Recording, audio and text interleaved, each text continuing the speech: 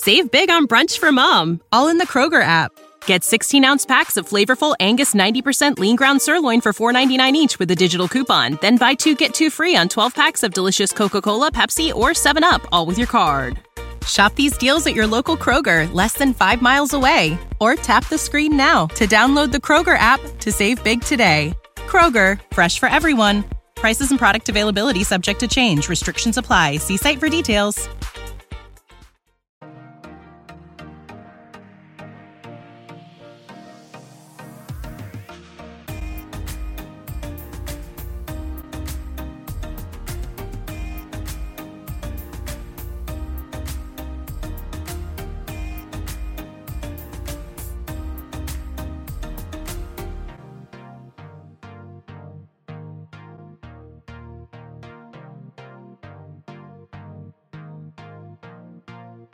What is going on, everybody? Welcome to a fresh new week, a fresh new episode of Murph's Boston Sports Talk. I am your host, James Murphy, aka Murph, and thank you so much for downloading, listening, and enjoying. Regardless if you are a consistent listener or a brand new listener, welcome to today's episode. Today is June 28th. That is a Monday. Welcome, everybody. Hopefully you had a fantastic weekend. The weather was freaking beautiful. You guys know that I rant so much or rave so much about the weather, I should say, because it's summertime. Be outside. We weren't really able to do this last year, so now that we have the opportunity to, with the country and the world opening more up because of COVID, kind of almost being a thing of the past, go outside, go to the beach, go to the park, do this, do that, have some fun, get out of your house, because we all lived in our houses all summer last year. So it is refreshing to be outside, enjoy the nice warm weather, because before you know it, the deep, dark depression we call winter will be here soon. Anyways, folks, thank you so much for joining me again today. Like I said, my name is James Murphy, aka Murph, and you can find me on social media at Murphs_Boston ST, where the ST stands for Sports Talk. I just ran out of characters for my username. It's unfortunate, I know. And if you're listening on YouTube, please make sure you subscribe to the channel for not only Murph's Boston Sports Talk episodes, but just crazy other YouTube content over there as well. The Wheel of Dynasty, why can't I think of it? History of old New England sports teams, vlogs, and the like. So be sure to check that out if you haven't already, regardless if you're just watching this on YouTube or if you're just listening to this now. Please do go check that out, as I would greatly appreciate that. What a weekend we had. Let's just talk sports. That's what we're here for, right? And we have a ton of stuff to talk about today. We have a lot of Red Sox to talk about. I mean, I guess not a lot. We just have a weekend's worth of Red Sox to talk about as they swept the New York Yankees in Fenway Park over the past weekend, which is an exciting sight to see. And we also have some Celtics mock trades to talk about. I have formulated and meticulated some more mock trades, obviously with the most recent trade of Al Horford returning, Kemba Walker leaving. What does that do for the team? What can the team now do moving forward? I do kind of want to dive into how the Celtics have a 2-year window to make this work, and I'm going to explain why about that. And then I also want to dive into something fun that I wanted to do with hockey, but it didn't really work because I didn't know that they already found the solution. And when they announced the Seattle Kraken were going to be the 32nd hockey team, I knew that they were going to have to realign some way, shape, or form. And I actually planned on, for I think Wednesday's episode last week, I was going to do that, do the realignment, this, and that, how this and that will work. And I do more research about it, and they already said that the Arizona Coyotes will move to the Central Division. I'm like, bro, you basically just ruined it for me. So that was a topic that I really wanted to talk about. And then another topic in terms of divisions and conference that I want to talk about is the basketball setup. I think it's a little it needs a little modernization. It needs a little bit of fixing. And I have meticulated and drafted a way to fix that where it is tremendously better, I think, in my opinion. And I will explain 4 things that I took into consideration and obviously break down these new divisions and conferences that I have formulated. But first, like I said, we have so much Red Sox to talk about. And if you listened on Friday, which I'm assuming that you did, you will have heard that I ranted about the Boston Red Sox offense inconsistency or their consistency issues. And I would like to say, I'm going to believe that over the past 3 games this weekend against the Yankees, they shut me up. I don't know if anyone's listening over there in the dugout at Fenway Park, but I was sitting here on Friday yelling and screaming and crying and bitching. They're like, oh my God, your offense sucks. It's so inconsistent. You scored this many runs one day.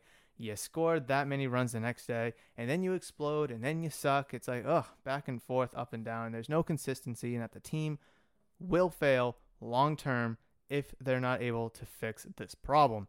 Now, I know it's only been 3 days, 3 games, but they were against the Yankees. And at the beginning of the season, a lot of people pegged the Yankees to not only win the American League East, reach the World Series, and I would even go on a limb and say a lot of people had the Yankees winning the World Series. Me, I wasn't in that boat. I did pick them to win the division, and that is something I want to explore if we have time later today. Maybe I'll save it for Friday's episode. I don't know yet. But the Yankees are struggling as of late. However, they're still a formidable team. I mean, entering the weekend, they were 6 games above 500. They're now leaving the weekend 3 games above 500. And the Yankees still have a relatively good team. Relatively solid pitching staff. Obviously, they have Garrett Cole, one of the best pitchers in baseball. Sticky. And they were really able to exploit him on Sunday. But other than that, the Red Sox offense looked really good. 5 runs on Friday, 4 runs Saturday, and then 9 runs yesterday on Sunday. I'm going to take it. I sat here on Friday and said, if you can score 3, 4, 5 runs on a consistent basis, your offense will overall be good because your offense, your lineup is too good to just stay at a 3, 4, 5 run team. You got Bogaerts, Martinez, Devers, Verdugo's coming alive now. Christian Vasquez hit a home run yesterday. You know, Bobby Dahlbeck has been struggling, but you know that the potential is there. Hopefully that lineup can pop, and if they do go out and make a trade, bring up Jarren Duran, that lineup's going to get even better. So 3, 4, 5 runs should be a baseline. This weekend it was a baseline, and we saw yesterday that they were able to pop off for 9 runs, where Eduardo Rodriguez was able to shut them down for 6 innings, only giving up 2 runs. That's exactly what I'm looking for. That's exactly what I'm looking for because the pitching staff overall, in general, has been really good this year. And if you can, pitching staff-wise, average 0 to 3 runs given up night in and night out, you know, if you look at the statistics, you're more likely going to win a lot of baseball games that way. You know, yes, sometimes you're going to give up 5, 6 runs. Sometimes you're only going to give up 0, 1 runs. And your offense will be the other way around where it's not going to score any runs and it's going to explode for 10 runs. But like I said, generally speaking, this year the team has been very good pitching-wise, where they've given up where they've had a lot of games where they've given up a few runs, and the Red Sox offense is good enough where that they can explode for runs. So it's a great balance of the pitching staff and the lineup. It really is. And if you can kind of go through the season with that mindset, like, hey, if we can score this many runs every night and we can only give up this many runs every night, we should win. And I think that should be the mindset going forward.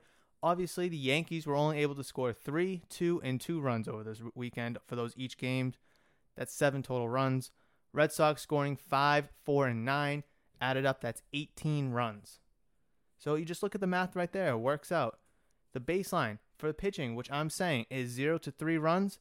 Yankees scored 3 runs on Friday, 2 runs on Saturday, and 2 runs yesterday on Sunday. If you can score 3 to 5 runs for the offense, Red Sox scored 5 runs on Friday, 4 runs on Saturday, and they exploded for 9 runs yesterday being Sunday. There you go, people. There's the formula to winning baseball games. Now, I understand. There's going to be days where the pitching staff gives up 10 runs and the offense scores 1 run. I get that. That's going to happen. But limiting those and having the consistency of your formula and your methods night in and night out, it should be plenty enough to overcome a game here and there where you give up 10 runs and only score 1 run. No team is perfect. Teams are going to have bad days. I get that. It's a long, tough season. The Red Sox have had great moments throughout the season. They've had terrible moments throughout the season. However, they haven't been bad enough to go on a 4-game losing streak all season. If we remember to the beginning of the year, they started the season on a 3-game losing streak to the Baltimore Orioles. And that is their worst losing streak all season long. Was the first week into the season. Was it week or weekend? Whatever it was. I'm curious now. Friday, Saturday, Sunday. No, that just says final. I said Friday. April 2nd, 3rd, and 4th. What days were those? Yeah, it was a weekend series. Okay, so for the first weekend of the season, that was basically the bottom line for the Red Sox, and hopefully they can only go up from there, and they have. And that's it. I mean, I know it's only one series.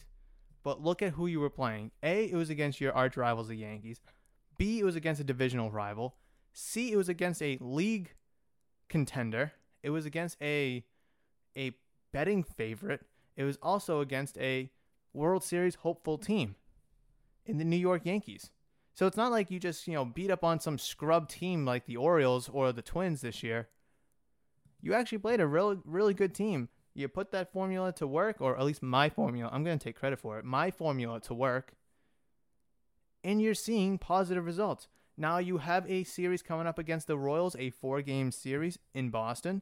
You lost 2 of 3 to them just last week on June 18th to the 20th. You lost 2 of 3 to them there. Let's get some momentum going here, okay? The standings are very tight right now. Obviously, the Rays are half a game back. The Blue Jays are 6, and the Yankees are 6.5. So you have a little bit of breathing room from 3rd and 4th place, but the Rays are right down your neck, who are slacking a little bit, 4 of 6 in the last 10 games. You're 6-4, so the momentum jersey's kind of wearing Red Sox right now. Just get some momentum against a team that is a lesser opponent. The Kansas City Royals are 33-43 right now. They're 11.5 games back behind the White Sox for first place in the American League Central. I think this is a good opportunity for the Red Sox to really start to, I don't want to say balloon their lead in the division, because the Rays, I don't even know who the Rays are playing. They're playing the Nationals, then they got the Blue Jays, the Indians, the Blue Jays again, and the Braves. So they got some decent competition coming up. And for you, the Red Sox, you got the Royals, like I mentioned. Then you go out west to play the Athletics, the Angels, and then you come back home for the Phillies, and then you go back to New York after the All-Star break to play the New York Yankees. So you have some decent competition yourself coming up. Obviously, the Royals, like I mentioned, they are who they are, but the Athletics, they're right there in the American League West. If it wasn't for the Astros playing unbelievable since mid-May. And the Angels, they're slacking, but they still have star players on their team. Shohei Ohtani is a meme, a wagon, and a stud in baseball, so you have to be cautious of that. Plus, you being on the West Coast, that could be some challenging for some players with the time difference and the travel and such like that. So, you have some good games coming up yourself.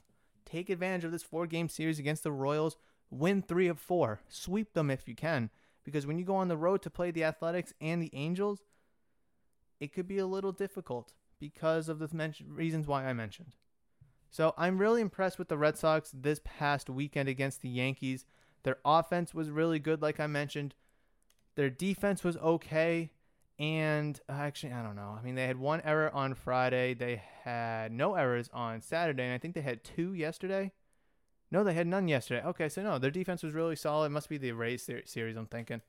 The pitching's been good. The defense has been good. And the hitting has shown consistency for at least 3 games now. Let's see a little bit more consistency, get a larger sample size. So come Friday, after the 4-game series, before the Oakland Athletics series on Friday, before game 1 of that series starts, we'll have a larger sample size to talk about. We've played a good team, or at least a team that's supposed to be good and sucking, and then against a team that has been sucking, and and look at that sample size to give you more data to see if this method is actually working. And then obviously once you play the Athletics, be a really good test out there because A, you'll be on the road, B, you're on the West Coast, and C, you're playing against a really, really good team this year in those Oakland Athletics. So all that being said about the Boston Red Sox, I'm kind of digging where they're at right now. I really am. Obviously, it's a tight divisional race between them and the Rays, and it's going to be for the rest of the season. I promise you that. It will be a tight divisional race probably all season. The Blue Jays are 7-3 in their last 10. They're now 6 games back from first place, like I mentioned a little bit ago. So there's someone that you kind of need to keep your eye on as well. Those Blue Jays series against the Rays will be something to keep an eye on, because if the Rays lose and the Blue Jays win, then the Blue Jays are going to get closer, obviously. Or the Rays will get further back, depending on if the Red Sox are able to win. And obviously, if the Rays win and the Blue Jays lose, then the Blue Jays will get further back and the Rays will get closer. But what about those Yankees? I want to spend some time. I'm not going to do it today. I want to spend some time talking about whether the Yankees should be buyers or sellers at the trade deadline. I think on Friday, I'm going to talk about teams in baseball. I'm not just going to focus on the Red Sox or the Yankees. I think I might go over teams, like 10 teams or something like that should be buyers or sellers that may be question marks right now. So like right now, the Yankees, I think they're a question mark whether they're going to be buyers or sellers. More than likely, they'll be buyers because they're the Yankees. But would it be smart for them to be buyers? Or should they sell some players off and just kind of kick the can on this year? Obviously, a completely non-Yankee thing to do, but something to consider. Like the Mariners, they're 7.5 games back from the American League West. They're 41-38. Should they be buyers? Should they be sellers? MLB wildcard. They don't show me the wildcard standings on that page. So let's go check the wildcard standings right now. And we have Tampa and Oakland right now have the wildcard spots, and the Mariners are only 7.5 games back from the wildcard spot as well. So they're kind of in the picture a little bit. They're kind of there a little bit. So that's going to be really interesting. I think I will do that on Friday, talk about a handful of teams, whether they should be buyers or if they should be sellers come the trade deadline. I think that'll be really interesting because the trade deadline is a month away or so, a month and a couple days or so at this point. Obviously, as we get closer, we're going to have all-star stuff to talk about, home run derby things to talk about, and also the trade deadline, which being on July 31st. But that is going to wrap up my baseball segment for today's episode. Let me know whether social media or down in the comments below if you're watching this on YouTube. What do you think about the Boston Red Sox and their 3-game sweep of the New York Yankees over this past weekend? How do you feel leaving this series and moving on to the Kansas City Royals, having the Yankees ousted from Beantown after losing 3 straight to our beloved Boston Red Sox? I'm feeling really good. I know a couple Yankees fans, and I'm just kind of, mocking them because, hey, we're 6-0 against the Yankees this year. 6-0. 2 3-game sweeps of the Bronx Bombers. Okay. So that's going to move us to our next topic, and that is going to be the Boston Celtics. Now, I don't know how long I plan on talking about the Celtics for, but I do want to talk about them in reference to some mock trades. I'd be loving this NBA trade machine that's online somewhere. I don't know. I just type in NBA trade machines, the first link that pops up. I love it. It has, I think it's relatively accurate in terms of contracts, picks. I mean, like, hours after the Kemba Walker Al Horford trade went down, they already had the picks moved and the players moved as well. I'm like, damn, they're already on top of that. Okay. So I have 4 trades here that I kind of want to talk about, and I don't know which one I want to go over first. I'm going to go over the one that I feel is less realistic, and that's a trade between the Celtics and the Clippers. You guys are going to laugh at this trade. And before I go over any trade, this trade machine doesn't really take into account draft picks, like the value of draft picks. They just really focus more on the financial piece of it to make sure the money works for both sides, or 3 teams or 4 teams, however many teams are involved. So if you're trading a contract worth $10 million and this team only has $5 million of space, it doesn't matter how many draft picks are involved. That trade will not work because of the cap. Now, a team could have a contract to try and trade a player for $10 million.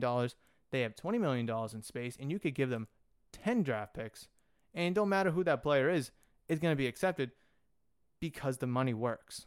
So let's just keep that in mind. So I push forward with my mock trades knowing that a couple of pieces may need to be adjusted, whether a role player, a young rookie, or a couple draft picks from the future, like future years, another second round, or maybe like, a first round, or, unprotected, whatever, whether it's unprotected, protected first round pick. I know that, there could be some micro movements in my mock trades, but I try to make this as realistic as possible. And hopefully, I would like to see some of these trades. I don't want to say happen necessarily, but these are trades I wouldn't mind seeing, or at least have a strong discussion about. So with all of the caveats, I guess, out of the way, this first trade is between the Celtics and the Clippers, where the Celtics will be moving on from Tristan Thompson, Carson Edwards, and a second-round pick for Rajon Rondo and Nicholas Batum. Now, is that a plausible trade? I don't know. The money works. Could that second-round pick need to be a first-round pick? Maybe. Maybe 2 second-round picks gets the deal done. But the reason why I'm bringing back Rajon Rondo and Nicholas Batum, well, I guess bringing in Nicholas Batum, is because Rondo will be he could even be your starter. With Kemba now gone, he could be a starting point guard. He could be your backup point guard. He's a floor general. He has experience. People in Boston, I think ever since he's left, relatively like him and miss him. And he's a veteran who has insane basketball IQ. He's helped elevate teams wherever he's gone, with the exception of the Kings when he went to the Kings. I just think bringing him back would be very, very good for what this team needs, because they need someone that is a floor general, a primary ball handler, someone that's not going to want to score and shoot all damn night, someone that will facilitate, that likes facilitating, especially when you have Jaylen Brown, Jason Tatum. I don't know about Evan Fournier. I don't know if he's going to be coming back or not. Obviously, you have Marcus Smart, who was a point guard when we drafted him, but now is kind of more formulated into more of a 2-guard, kind of off-ball guard. And then Nicholas Batum, low contract. I believe his contract's signed a 2-year deal with the Clippers, I believe. So bringing him in, a savvy veteran as well, who's kind of known to be a stationary shooter, at least nowadays be more of a stationary shooter, but someone that can also rebound, facilitate, guard a couple positions, someone that the Clippers wouldn't mind moving on from. Obviously, they're still in the playoffs now against the Suns, so we still have to wait and see how that series plays out and whatnot, if they want to keep them or not. But if it's just Thompson, Edwards, and a second for Rondo, I'm cool with that. I'm cool with that too. I don't think I just want Nicholas Batum. I think him being thrown in this trade for solely bringing in a veteran presence, because the Celtics significantly lack veteran presence, hence why Rondo would be a great fit, along with him being a ball handler and a passer, a facilitator, a mentor, a leader, and whatnot. But also bringing him Nicholas Batum, someone that's not going to demand a lot of shots, who can help shoot, defend a couple positions, and low veteran. Tristan Thompson, I think a lot of people here in Boston are done with him. I think trading him, getting that contract off the books. Carson Edwards, I don't really think a lot of people like him. Hence why I think that second-round pick might have to be 2 second-round picks, maybe a first-round pick. But something like this. Obviously, I don't expect this exact trade, but something on the lines like this. I feel like we could all kind of wrap our heads around a potential trade with this being the main idea, right? So that is the first trade, where Rondo and Nicholas Batum come to the Celtics from the Los Angeles Clippers in exchange for Tristan Thompson, Carson Edwards, and a 2022 second-round pick. That is the first one. Which one do I want to talk about next? I'm going to talk about this one. This one's kind of interesting. Actually, no, I'm going to talk about this one. So this is a 3-team trade between the Celtics, the 76ers, and the Cleveland Cavaliers. Now, this one is very, very interesting because there are so many reports now where people are saying that the 76ers should move on from Ben Simmons. And no, I do not have the 76ers trading Ben Simmons to the Celtics. They would never do that. Nor do I want Ben Simmons. I don't think he's that good of a player at all. He is not worth the money. He is almost a 7-foot point guard who can play some good defense, yes, and that's about it. That's it. So I have the 76ers trading Ben Simmons to the Cleveland Cavaliers, right? And then the Cleveland Cavaliers are trading Colin Sexton to Boston Celtics. I'm still kind of hooked on the fact that the Cavaliers want to move on from Colin Sexton. I think so. And if they're acquiring Ben Simmons, then I think that just kind of pushes them to want to move on from Colin Sexton even more. I think Colin Sexton would fit here in Boston. I mentioned this a couple weeks ago when I did another mock trade with the Celtics and the Cavs, and I think the Thunder at that point before the Kemba Horford trade. Colin Sexton is more of a slasher kind of point guard. He can score 20 points, but I don't think he's going to, like I said, demand the shots. If you can get 15 to 18 points per game from him with like 6-7 assists, that's a win. He does have a team option, so the Cavaliers could accept the option, then trade him. He's only $6.3 million this year for one more deal, and I don't think you would have to trade all too much in order to get him.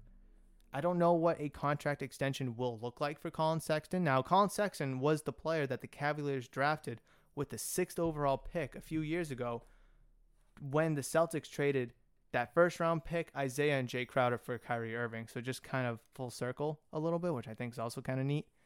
But the big grunt, I guess not grunt, but I guess the big part of this mock trade here is what the 76ers are receiving in return for Ben Simmons. And that is the following. Cedi Osman, Luke Kornet, Peyton Pritchard, a 2022 first-round top 5 protected pick, a 2024 first-round pick unprotected, a 2025 first-round pick unprotected, a 2022 second-round pick, and a 2023 second-round pick. That's obviously coming from both the Celtics and the Cavaliers here, because being the 3-team trade, it's pointless for the Celtics to send stuff to Cleveland for Colin Sexton. Might as well just send it to the 76ers, because that's where those pieces would be going, right? That's how 3-team trades work.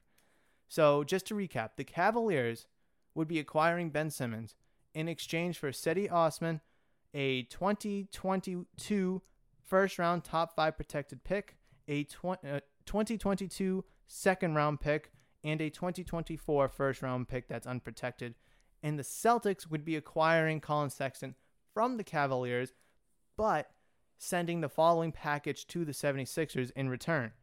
Luke Kornet, Peyton Pritchard, a 2025 first-round pick, and a 2023 second-round pick. That is a massive haul for the 76ers. That is a huge-ass haul. Now, obviously, Luke Kornet, I don't think will be very good in any trade piece. Like, I'm not going to dangle Luke Kornet. It's more of a money kind of thing. But Cedi Osman has been a very good, decent player for the Cavaliers so far. He still has 3 years left on his contract. He's making roughly around $8 million. Peyton Pritchard is probably the big piece in return for the 76ers from the Celtics. A lot of people are high on Peyton Pritchard. He's a primary ball handler. You've seen the clutch shooting. You've seen the nice flashy passes. I think his ceiling is very high and has a lot of potential. I just think when you're in a win-now mode and you have a 2-year window, I think bringing in a Colin Sexton type player is much more valuable and helps make that window more obtainable. And I'm going to go into that 2-year window, my last mock trade, because I think you guys are really going to like that one. So that is a massive 3-team trade. Obviously, the 76ers are acquiring a lot of pieces. I don't think this is a reset or a rebuild for them at all. They still have Joel Embiid. They still have Tobias Harris. They're getting Cedi Osman, like I said, who's a shooter. He's got some years left on his contract and who's been relatively good for the Cavaliers. It's hard to be great for the Cavaliers, ever since LeBron has left. Peyton Pritchard, who has a lot of potential as a point guard, you throw him in that starting lineup and just facilitate, take a couple shots, have him come off the bench, and then obviously you're getting a ton of draft picks in return as well. There's no way that the Cavaliers give up their first round pick this year. Obviously, the Celtics don't have a first round pick this year to give up, hence why that there's a little bit more density to the first round, to the draft picks in return to the 76ers. Yes, there may be some more pieces that need to be involved from one side or the other, but the foundation and the initial mold of this deal, I think, can be visualized from you, the listener, and just from a general basketball standpoint, with obviously Ben Simmons potentially being ousted from 76ers. The 76ers want to get a good haul in return, stay competitive, and Celtics, I think, would throw their hat in the ring as well, just to move a couple pieces around in order for them to get better, replace the point guard position with now Kemba Walker gone from the Celtics. So I really like this trade as well. I think this is a good trade with a lot of potential. Obviously, this is a interconference kind of trade that may not ever happen because the 76ers don't want to help out the Celtics. Celtics don't want to help out the 76ers. But we've seen them help out each other before, as recent as 2017 when the Celtics traded the first overall pick to the 76ers for the third overall pick, now Jason Tatum, and a future first-round pick as well. So there is that trade right there. And the third trade I want to talk about is a trade between the Celtics and the Rockets. And that trade include I don't think this trade would ever happen, but imagine if it does. So the Celtics will send over Tristan Thompson, Grant Williams, and a 2022 second round pick, along with a sign and trade of Evan Fournier for John Wall and a 2023 top 5 protected first round pick. What do you think of that? What do you think of that? I think that's a good trade, right? Listen, John Wall is 32 now? Oh, God. I know he was 31. He's only 30. Okay, he's entering his age 31 season. He played relatively decent, obviously, this past year. 20.6 points, almost 7 assists, shooting 40.4 from the field, 31.7 from 3. On a terrible Rockets team, it's hard to kind of really play exceptionally well, right? Being on that kind of a team. Put him on the Celtics, I think he could blossom, be that third star in line with Tatum and Brown, be a passer who he is. He doesn't score a bunch of points. He scores and passes and facilitates. This is basically an upgraded version of that Clippers Celtics trade with Rondo, I believe, because John Wall is a superior player. The only big thing is that John Wall's contract is so massive, hence why the Celtics' compensation to the Rockets isn't as much as you would think it is initially.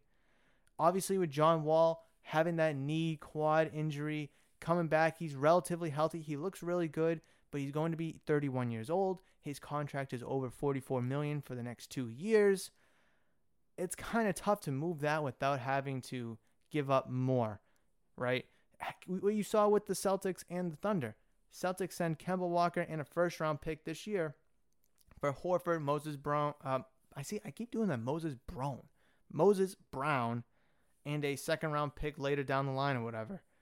I think you can kind of see something like this as well. I mean, Tristan Thompson, who, big man, I think the Rockets could use someone like that. I mean, they have Christian Wood. Throw Thompson alongside that. That wouldn't be too bad. Grant Williams, a stretch big. I don't really know there. And then a 2022 second-round pick and then a sign and trade with Evan Fournier, who is a good scoring option. He's a secondary ball handler who can shoot. Like I say, good scoring option to kind of replace John Wall. And obviously with Eric Gordon himself getting older, bringing in a younger Fournier can kind of give you a little juice for the Houston Rockets, who are still going to be in rebuilding mode even after this trade is done and completed. But this is something that could help put that Celtics 2-year winning window back into full picture. On this website, it says that the Celtics lose 2 wins with this trade and the Rockets gain 2 wins from this trade. I don't exactly see where that math adds up. Maybe because of Tristan Thompson and Evan Fournier being a win apiece. I don't know.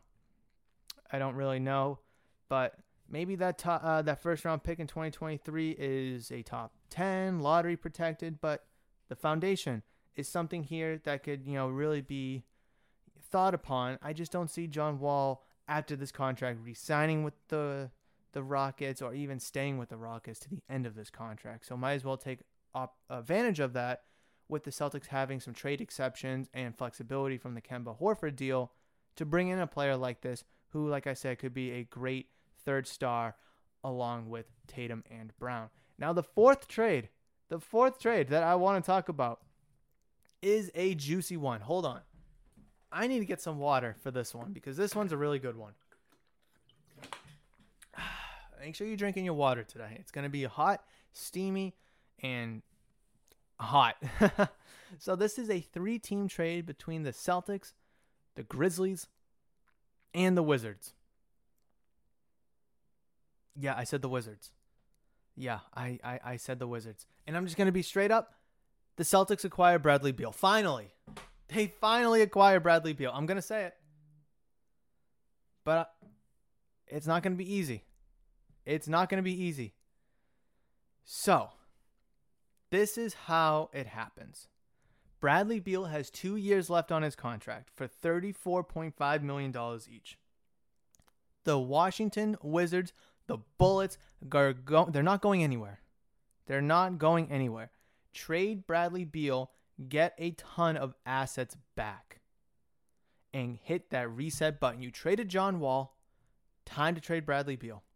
You could even trade Russell Westbrook. I think wouldn't be that bad. But yes, they did technically make the playoffs this year. Are they a playoff team, though? Moving forward into next year, I don't know. I just don't know. And Russell Westbrook, he's getting older as well. And if you are the Wizards and you don't make any moves, you don't trade Bradley Beal, you don't trade Russell Westbrook, how much improvement do you see yourself getting?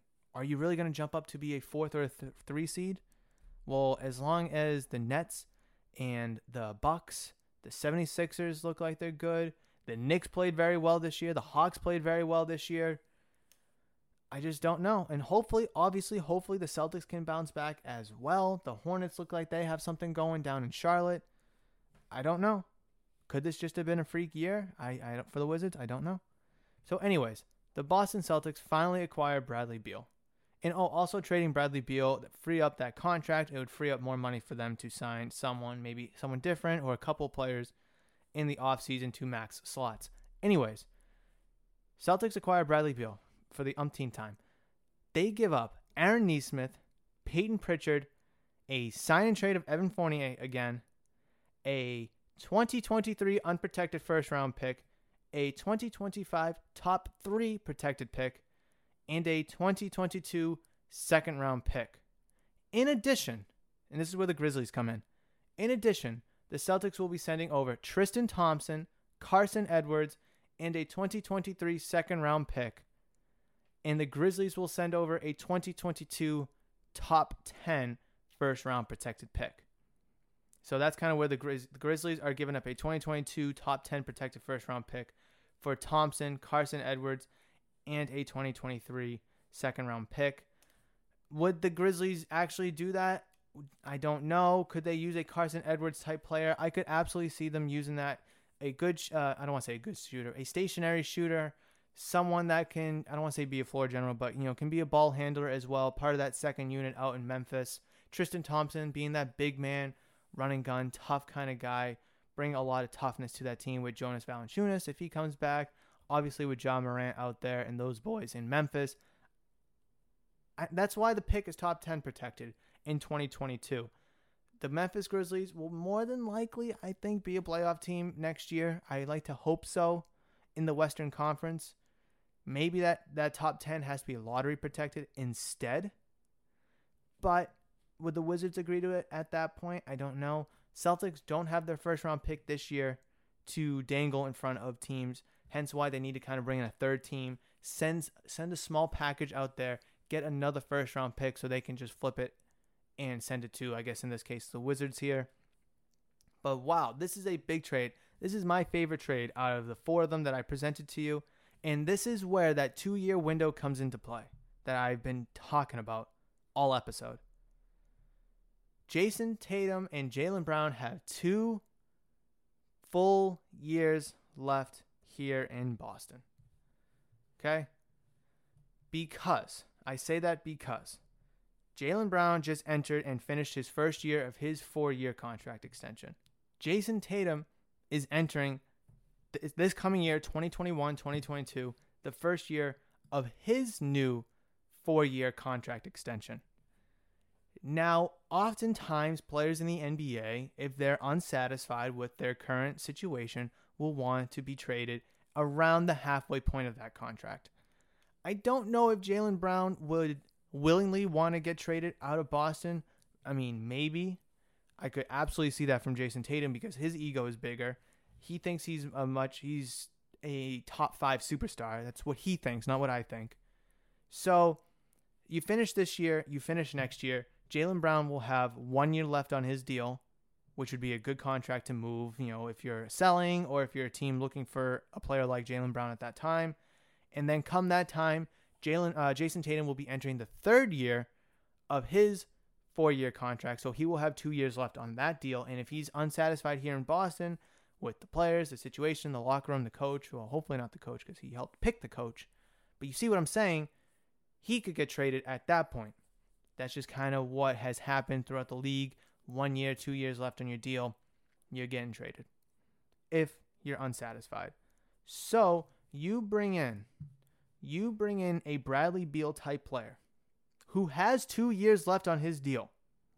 He has those 2 years left on his deal. Bradley Beal is from St. Louis.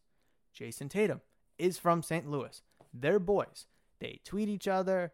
They're friends. When Wizards Celtics games are over, they're always hugging and loving each other. They're boys. They're bros. That's just how it is. And I think after a couple seasons of unsatisfactory performances from the Celtics and their personnel, you bring in a ball player like Bradley Beal, who has been rumored and linked to the Celtics for a couple years now, would absolutely make Jason Tatum so happy. It would satisfy him. He would probably even perform better than he already is because he has his bro. He has his boy, Bradley Beal, in town. Those two wouldn't have to, find a way to go to a different team. When Bradley Beal's contract is up in 2 years, he can go sign with Team A. And when Tatum's contract only has 2 years left on his deal, he could demand a trade to Team A. And then Beal and Tatum go play for Team A together instead of you, the Celtics. So if you push your chips into the basket and trade for Bradley Beal, you will have 2 years, 2 guaranteed full years of Bradley Beal, Jason Tatum, and Jaylen Brown. And so Bradley Beal's contract would end first, then Brown's, and then Tatum's. But when Bradley Beal's contract ends, that's when that 2-year window that I kept talking about will end. I think it makes a lot of sense. You will probably have to give up more to get a Bradley Beal type player. Hence why the Grizzlies were kind of brought in by giving them a few pieces and them sending the Wizards a first-round pick. It sucks that you don't have your first-round pick this year because you had to trade it with Kemba Walker to get rid of that contract. But if you kind of add more first-round picks or you give up a couple other pieces to get other first-round picks just to trade it to the Wizards here, I could see it absolutely working out. Like I said at the beginning of this whole mock trade segment, this trade machine only makes sure that the financials work out. And in this case, the financials do work out for all 3 teams involved. The Celtics are moving Tristan Thompson. They're moving Evan Fournier, who has a big cap hold. Like I say, he's a sign and trade. They're also moving Nesmith, a former first-round pick, Pritchard, a first-round pick. So they have a few million combined, plus the trade exceptions that you have banked that you need to use anyways. Guys, girls, ladies, gentlemen, this makes sense. And it gives the Wizards a good scorer in Evan Fournier, who's a relatively decent good scorer in Evan Fournier, a Peyton Pritchard ball handler who can lead that second unit, play alongside Russell Westbrook, and then you also have Aaron Nesmith, who is supposed to be an exceptional shooter, who can hopefully help spread the floor, and if his game develops, be more than just a stationary shooter. So you kind of get a lot of good needs filled out here, from the Celtics at least. Plus, you get draft picks in return for the future. Now, will the Wizards, I don't know where the Wizards will be in 2, 3, 4 years from now, but do you see yourself with Bradley Beal? Do you see yourself with Russell Westbrook? At least in 2, 3, 4 years, you can see yourself with Aaron Nesmith, Peyton Pritchard, Evan Fournier, who's that sign and trade contract is 4 years for $72 million, $18 million a year. And you'll have draft picks to follow. You can get all that and just give up Bradley Beal. Also be competitive for this year, but also put yourself in a competitive position for years to come. Now, yes, I know Aaron Nesmith, Peyton Pritchard, Evan Fournier are no Bradley Beal. I know that. But when you look at the bigger picture in the Eastern Conference, the Nets, the Bucks, the 76ers, the Hawks are clearly young and good. The Knicks were young and good this year. Hopefully, obviously you're helping out the Celtics here, who that might be a problem with, hence why you may not want to give Bradley Beal to them. But if you're getting a lucrative package, you got to make a business decision that puts your business, the Washington Wizards, in the best position to move forward. Getting young assets, getting draft picks. I think it's something that should be really considered by these Washington Wizards. Like I said, some pieces may need to be moved around here and there. I get that. I understand that. But the foundation and the idea of this trade is the main focal point here. And I think this is a conversation worth having because, like I said, that 2-year window will come and go sooner than you know. And if you're not able to do anything with this current Celtics roster, then you wasted the prime of both Tatum and Brown. And so far, Brad Stevens has been making moves left and right, trading Kemba and hiring Ime Udoka. Hopefully another domino falls to make this team a competitive team because so far, I'm impressed with Brad Stevens. And if he can make a big splash like Bradley Beal, make his superstar and Jason Tatum happy, you're putting yourself in that competitive position to be a favorite in the Eastern Conference and even potentially a finals champion favorite as well. If you have Beal, a healthy Brown, and of course a happy Tatum. So what do you guys think of those potential mock trades that I presented to you, all 4 of them? I want to hear your thoughts and opinions about that, whether it's through social media at Murphs_BostonST, or if you comment down below on YouTube. I want to hear your thoughts, opinions, concerns, questions, comments, whatever it may be. I'm really excited to have that conversation, that debate, that argument, or whatever it may be with you, because Celtics so far have made some moves. The Kemba Horford trade, the hiring of Udoka. I think Brad Stevens means business. He knows how important Jason Tatum is to this team. He knows the landscape and how the NBA operates as a player-orientated league. And to keep your superstar player happy, you bring in who he wants.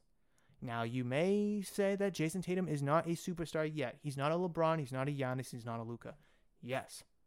But in your eyes, from the Celtics organization and their front office, you view Jason Tatum as those players. You give Tatum that same treatment because he still has the potential to be a top 5 superstar. He does. He's 22, 23 or whatever. He has the potential to be that player. And you give that player whatever he needs to help get to that point. Because if he gets to that point of that superstardom, then the Celtics will be in a much better position, in a much better place to win an NBA Finals championship, which is obviously the main goal here. Otherwise, what are we doing with our time? So, continuing and sticking with basketball here. I know, a lot of basketball chat is going on. The NBA division and conferences. I alluded to it at the beginning of the episode. There's a problem. There is a big problem here. And I got to scoot closer because this is going to be a serious conversation. Well, how serious, I don't really know. But obviously, I've talked about expansion in Major League Baseball before. This conversation will have no expansion conversation at all. However, I do think basketball should expand, but that's a conversation for another day because there's some markets that haven't been explored, and I think that would be a good idea for them. However, that's not this conversation. I'm talking about the NBA division and conference realignment.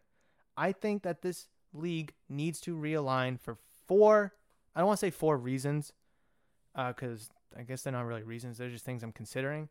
But if you look at the landscape of the league right now, it's kind of a little sloppy, I think, at least. I mean, you have the Timberwolves literally all by themselves, a Western Conference team all by themselves, when you have the Bucks and the Bulls right there. Right there. Then you got the Grizzlies as part of the Southwest division. They're kind of by themselves, but they're more closer to Atlanta and Charlotte and even Oklahoma. But Oklahoma is in the Northwest division. Now, I understand that Oklahoma City Thunder used to be the Seattle Seahawks, the Seattle Supersonics, who were in the Northwest division. So just keeping the Oklahoma City Thunder in the Northwest division makes a lot of sense. I get that. Then you look at the Suns, part of the Pacific division, and they don't even touch the Pacific Ocean. The Washington Wizards are in the Southeast division, but the 76ers, the Brooklyn Nets, the Knicks, even the Cavaliers are right there. The Charlotte Hornets, yes, are there, but they're kind of far from the Hawks, the Magic, and the Heat in the same breath. Now, the NBA has really made an effort to cut down on team travel. They extended the season length, not game length.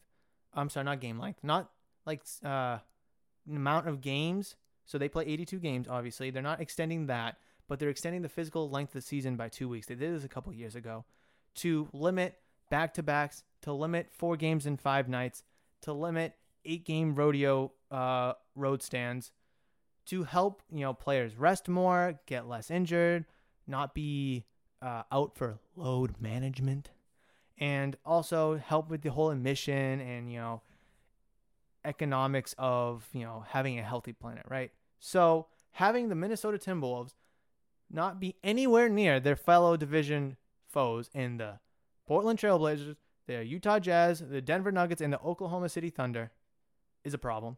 The Memphis Grizzlies aren't really anywhere close to their division in the Mavericks, Spurs, Rockets, and I guess they're kind of close to the Pelicans. That's kind of a problem. The Wizards, not really close to their division foes, except the Charlotte Hornets. That could be kind of a thing. And I don't know, if you just look at a map of it, it just looks so sloppy. And just like the Timberwolves, are they really a Western Conference team, or are they more of an Eastern Conference team? If you look at it geologically, the Grizzlies, geologically, is an Eastern Conference team. You can even make that same argument for the New Orleans Pelicans, who should be an Eastern Conference team geologically. So, before I go any further, here are the 4 things that I took into consideration when I realigned the division and conferences. Number 1, team geological location. Just kind of went into it. Number 2, the NBA's efforts to limit travel for teams through longer home and away series. Something I also mentioned. Number 3, this is a big one. The league needs to be shaken up to bring back casual fans, as the game has gone insufferable to watch due to the increase of 3-pointers being shot and fouls being drawn, which has caused a negative impact on the overall game of the NBA. A shakeup could be good for the league so that fans see, quote, something different, and sees an effort to, quote, spice things up. Obviously, this is something I just made up. But the game, honestly, this entire playoffs, I could not watch a damn game. I believe it was game 3 of the Celtics-Nets series when Tatum went off, and that was the only game I watched. The only game that I watched. Because it's literally just dribble, shoot. Dribble, drive, foul. They look for fouls. They purposely draw fouls, which I guess strategically is smart for players, but it's so boring for fans. Like, yes, I understand a 3-pointer is worth more than a 2-pointer, so shoot the 3, especially when you're so good from that range. I get that. But when the score is 140 to 142, there's no defense, and the game, which is supposed to be a 2.5-hour game, is now 3 because the final 5 minutes is just whistle, whistle, whistle, free throw, whistle, 3, whistle. Like, I mean, the NBA, in terms of its viewership, has gone down. And I don't know, I'm not going to sit here and say that's a civil rights movement thing, with all the players kneeling back when George Floyd got murdered And when the whole bubble thing the bubble for the NBA kind of happened last year, when you saw all the players, being political and making political statements. I'm not going in that direction, but that is something that could be a reason why. I'm not going to sit here and say I support it or I don't support it. I'm being neutral here because I'm not going to get in the middle of it and have a negative impact on my podcast for someone that has a different view than me. So just for the record, I'm not throwing that into my equation, but it is into some people's equations. Like, I know people that aren't watching the NBA anymore because LeBron James kneeled during the national anthem. That's unfortunately a true fact. Okay? I'm not going to say I agree or disagree with it, but that is a fact. So this is something that needs to be considered, because shaking the league up, be like, ooh, this team is now playing that team a little bit, that might be spicy. Like, the league needs to do something different. They're not going to add another quarter to the game. They're not going to make the game shorter. They're not going to add more or less fouls to a player. What else can you do to kind of shake things up a little bit? And I think that this is it. Also, number 4, the Western Conference is flooded with good teams, as the Eastern Conference is lucky to have a couple each year. So realistically, going into the season, how many good Eastern Conference teams did we expect to see? The Bucks, probably the 76ers, and the Nets. Everyone probably would have said the Celtics too as maybe that 4 or 5 seed. Other than that, that's probably it. And you were lucky to see the Hawks play the way that they are. You were lucky to see the Knicks, the Hornets, the Wizards took storm this year, making that final seed. And you look over in the West where you have the Lakers, who were the 7th seed, yes, but it's because LeBron James missed like 20 or so games. The Clippers, the Warriors, the Suns are now good now this year. The Jazz, the Nuggets, they're good this year. The Trailblazers, they got Damian Lillard, but they're always a force to be reckoned with. The Mavericks, obviously, with Luka. So they got a bunch of teams out there in the West. And just in recent history, the Rockets were good. The Spurs were good. The Grizzlies soon will be good. It's flooded with talent out there in the West.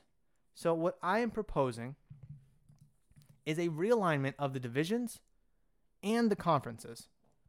So when I say realignment of the conferences, I am saying to get rid of the East and the West conferences. So no more Eastern and no more Western conferences. Let's strip those and go with the American Basketball Conference and the National Basketball Conference. Kind of like what you see with football, kind of like what you see with baseball.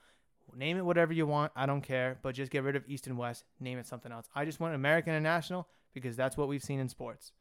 So the American Basketball Conference and the National Basketball Conference. Like I said, name it whatever you want. I don't care. But no more East and West.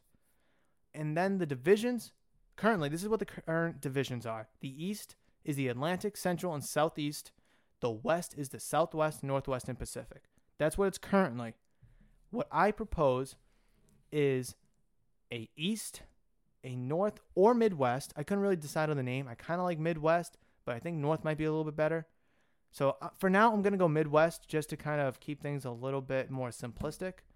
So East, Midwest, Central, South, West, and Southwest. Those are my proposed divisions. And the following divisions will be a part of the American Basketball Conference. The East, the Midwest, and the Central. Those will be part of the American Basketball Conference. The National Basketball Conference will be comprised of the South, the West, and the Southwest. This, I think, has a good potential to really kind of help with the 4 things that I took into consideration. So you're stripping East and West because I tried to make this in terms of East and West, just move a couple teams around and we're good. Didn't really work out because there's like 17 teams geologically in the East and only 13 teams geologically in the West. I was like, this isn't going to work. Let's strip it down. So the East is made up of what the Atlantic was. The Celtics, the Knicks, the Nets, the 76ers, and the Raptors. That stays the same. The Midwest is comprised of the Detroit Pistons, the Indiana Pacers, the Chicago Bulls, the Milwaukee Bucks, and the Minnesota Timberwolves. The Central Division is comprised of the Cleveland Cavaliers, the Charlotte Hornets, the Memphis Grizzlies, the Washington Wizards, and the Atlanta Hawks. That is the American Basketball Conference. If you take a line from where Florida and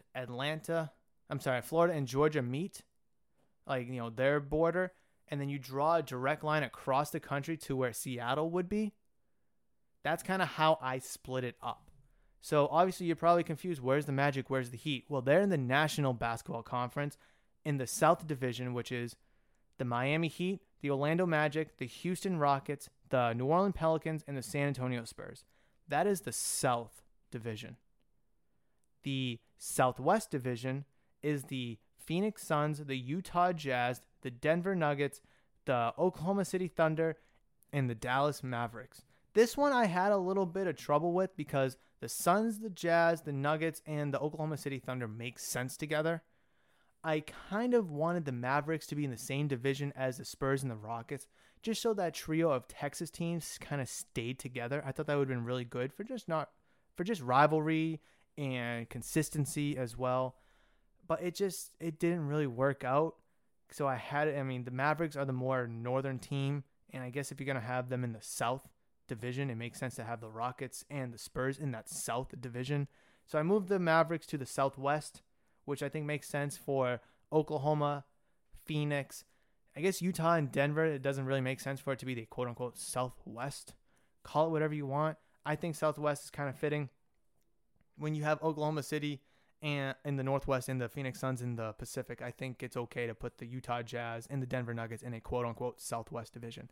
So that leaves with the Western Division with Los Angeles Lakers, Los Angeles Clippers, the Golden State Warriors, the Sacramento Kings, and the Portland Trailblazers. I think having all four California teams plus the Trailblazers makes sense for one division. Keeping the California teams in one division, makes sense by itself. Portland, kind of on an island by themselves if they're not in the Pacific. I mean, the damn state of Oregon touched the Pacific Ocean. Makes more sense than having Phoenix. Plus, if you have Phoenix in that Pacific, where is Portland going to go? And if they go in the Midwest, well, they don't see their rival for damn cross half the country. Also, doesn't make any sense to be in the Southwest Division that I make up with the Jazz, the Nuggets, Mavericks, Thunder, or I guess they would replace the Suns there. So that is my division realignment. I'm going to go over why I picked each one to go where. I kind of just talked about it, but I want to go a little bit more in depth to it. The East, Celtics, Knicks, Nets, 76ers, Raptors. Like I said, that is the former Atlantic Division. There was really no discussion there to be had. I kind of wanted to move the Wizards in there, but I didn't know where to put the Raptors. Now, I could have put the Toronto Raptors in that Midwest or North Division, but then which other team was going to get ousted? The Milwaukee Bucks, Chicago Bulls, Indiana Pacers, the Detroit Pistons are all so close to each other. So it was already hard to kind of move the Cleveland Cavaliers because they're right there as well. So that division was a little difficult because the Minnesota Timberwolves had to have been involved.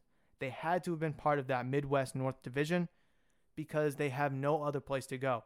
They can't be in the Western Conference because there's no other team close to them. And when I'm keeping the geological location in mind, the NBA's limit of travel in mind, it's hard to kind of put them in that Western Conference per se with Western Conference teams. So putting them in the Midwest or the North Division with the Bucks, the Bulls, the Pacers, and the Pistons, the Cleveland Cavaliers are the most Eastern team out of that group. So just kind of bumping them to the Central Division just makes a lot more sense. You could probably put the Pacers there if you wanted to, but I think the Cavaliers is a good fit, especially with the Washington Wizards, kind of close to the Cavaliers. So there's a good little rivalry right there. And then having the Grizzlies, the Hornets, and the Hawks comprise that Central Division makes a lot of sense in my eyes as well because they're a group of teams that's right there.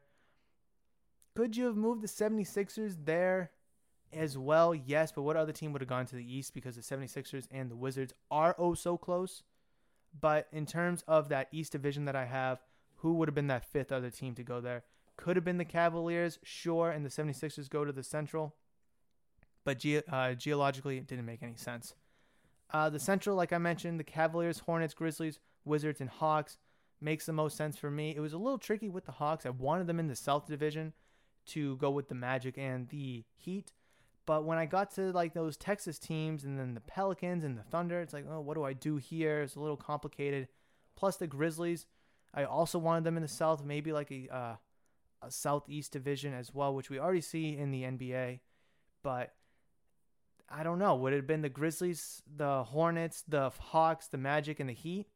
Sure. But what does that really do? What does that really do? And then what do I do with the Wizards? What do I do with the Cavaliers? You see what I'm saying? You see the problem that I had? So kind of splitting Florida off, their two teams off from that whole, I guess, American Basketball Conference that I formulated makes the most sense in my perspective when I keep the four things in mind that I originally went in with. So the American Basketball Conference is comprised of the East Division, the Midwest Division, and the Central Division. And those individual teams are the following: the Boston Celtics, the New York Knicks, the Brooklyn Nets, the Philadelphia 76ers, the Toronto Raptors, the Detroit Pistons, Indiana Pacers, Chicago Bulls, Milwaukee Bucks, Minnesota Timberwolves, Cleveland Cavaliers, Charlotte Hornets, Memphis Grizzlies, Washington Wizards, and the Atlanta Hawks. That is your American Basketball Conference, and the point of James Murphy, aka Murph. And I think that is the best form of a conference with the four things that I kept in mind: the geological location, the limit travel, the shaking up, and how the Western Conference is flooded and loaded with good teams. Now, if you look at the National Basketball Conference, where we have the South, the West, and the Southwest. The South, again, the Miami Heat, the Orlando Magic, the Houston Rockets, the, why can't I think of it? New Orleans Pelicans, and the San Antonio Spurs. I think that's a good division right there because they're all South, Texas, Florida, and then obviously New Orleans with the Pelicans right there. Kind of keep that travel close, kind of just in the Gulf of Mexico right there for those five teams. The Western Conference, like I said, the four California teams and the Portland Trailblazers, it didn't make any sense otherwise. Just going to leave it at that. Not going to split up the California teams. Portland has nowhere else to go besides the Pacific when you don't have the Minnesota Timberwolves in that same Northwest division. Southwest division, the Suns, the Jazz, the Phoenix Suns, the Utah Jazz, the Denver Nuggets, Oklahoma City Thunder, and the Dallas Mavericks. Like I said, this was a tricky one. I wanted to keep those Texas teams together, but it just didn't make sense to because that division needed a fourth team. Who was I going to put? Wasn't going to put Memphis because they're further away than the Dallas Mavericks. The Dallas and Oklahoma City could have a good little rivalry right there as well. This one and the Central were probably the two that I had the biggest trouble with. But when you have Phoenix, Utah, and Denver all kind of right there, part of those three states right there, right next to each other, gives it a good sense of rivalry. Like I said, you have Oklahoma and Dallas right there as well. Those five teams are just a couple states away at most, and being geologically in, I guess, the southwest part of America makes a lot of sense to kind of claim it Southwest, although Utah and Colorado may not be Southwest states, but you got to work with what you got. All right. So just to go over the National Basketball Conference in Murph's point of view in this segment here, we have the Miami Heat, Orlando Magic, the Houston Rockets, New Orleans Pelicans, and the San Antonio Spurs, Los Angeles Clippers, Los Angeles Lakers, Golden State Warriors, Sacramento Kings, and the Portland Trailblazers, Phoenix Suns, Utah Jazz, the Denver Nuggets, Oklahoma City Thunder, and the Dallas Mavericks. This isn't perfect, but in my point of view, I think it's the best. Well, at least the best for what the league has. Now, the Western Conference teams are still flooded, yes. And did it really help balance the teams? Maybe not. But just because you put the West Division in the American Basketball Conference, that doesn't help with the whole travel purposes, which I think is the NBA's biggest concern. The East, the Midwest, and the Central are all right there in that section of the country. And then the National Basketball Conference is kind of the whole West, that Southwest, and then also, I guess, Florida as well. I just think geologically, and for the NBA's main concerned effort of the limit of the traveling and the longer home and away stands, I think makes the most sense in this perspective, because if you put the West with the Lakers, the Clippers, and the Warriors in the American Basketball Conference, that doesn't really mean much, because you put those teams in a different conference, but a team, like, players can just go to any team that they theoretically want to, and then it could shift the balance of power again. So LeBron's getting older, Kawhi's getting older, Steph's getting older, Klay's getting older. So those teams could potentially see some decline in the coming years. So moving those teams into a completely different conference that isn't kind of grouped together just doesn't make sense, because in a couple years, those teams could be ass. Meanwhile, a team that sucks, like the Wizards, could be exceptionally good and be a league powerhouse in 5 years or so when those other players phase out. So number 4, the Western Conference being flooded, I kind of put on the back burner, hence why it was the 4th thing I took into consideration, because players come and go, teams come and go as well, but something that you don't want to really touch and fiddle with every year is something that should be kind of like locked in for the next forever, right? I mean, players bounce from team to team every single year, but you don't want to move the divisions and conferences every single year just because Kawhi and Paul George went to the Clippers, LeBron went to the Lakers, and Kevin Durant went to the Golden State Warriors. You see what I'm saying? You just don't want to fiddle and tinker too much. So basically, from where Georgia and Florida, their border touches, drag a line all the way through to Seattle. Where that line is basically where the conference line is. And I think that's a great solution, or a potential solution, for the National Basketball Association and their division and conference dilemma, which they may not see as a dilemma, but if they're trying to be very travel and earth friendly, something that they should consider, because the Minnesota Timberwolves, fellow rivals, are the Oklahoma City Thunder, the Denver Nuggets, the Utah Jazz, and the Portland Trail Blazers. Meanwhile, the Bucks, the Bulls, the Pacers, the Pistons, and the Cavaliers are all closer. The damn Raptors are even closer than the Timberwolves' fellow division rivals. So just something to consider. I really think this is a good idea.